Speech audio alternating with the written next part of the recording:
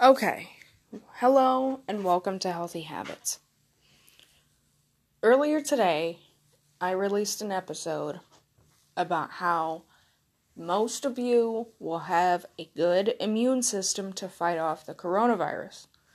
Now, for those of you who are freaking out, overly freaking out, or you want to prevent it, maybe you know somebody who has it, maybe you know somebody like in the neighborhood that has it, maybe you saw somebody with it, I don't know.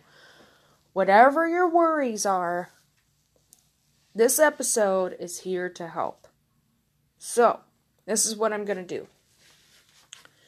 First off, I'm going to tell you what you should take in order to fight this off. Now, here's the reason why I'm going to tell you, or here's the reason it will back that up.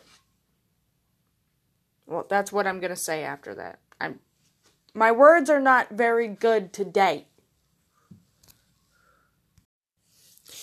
If you want to have a good chance at fighting the coronavirus, assuming that you do end up getting it, what you'll want to take is probiotics. Probiotics will make it easier for you to be able to fight it off. Probiotics are very healthy.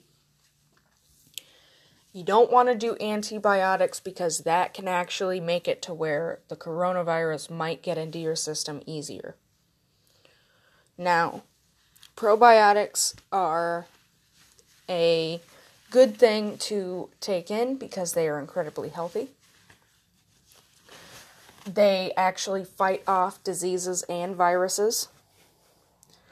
Antibacterials tend to be good for the not so out there stuff. So, if you have some sort of infection or anything like that, plus antibacterials are usually when you actually have whatever it is. Probiotics are a very good thing to take in if you want to prevent yourself from getting something. There's a lot more that I could talk about with this, but I won't say too much more because of how much havoc people have already wreaked throughout the area that I live in and some of the other areas. And I assume that there's even more areas than I know of that are having, that people are wreaking havoc and whatnot. So, I will go ahead and end this here. Probiotics are the thing that you want.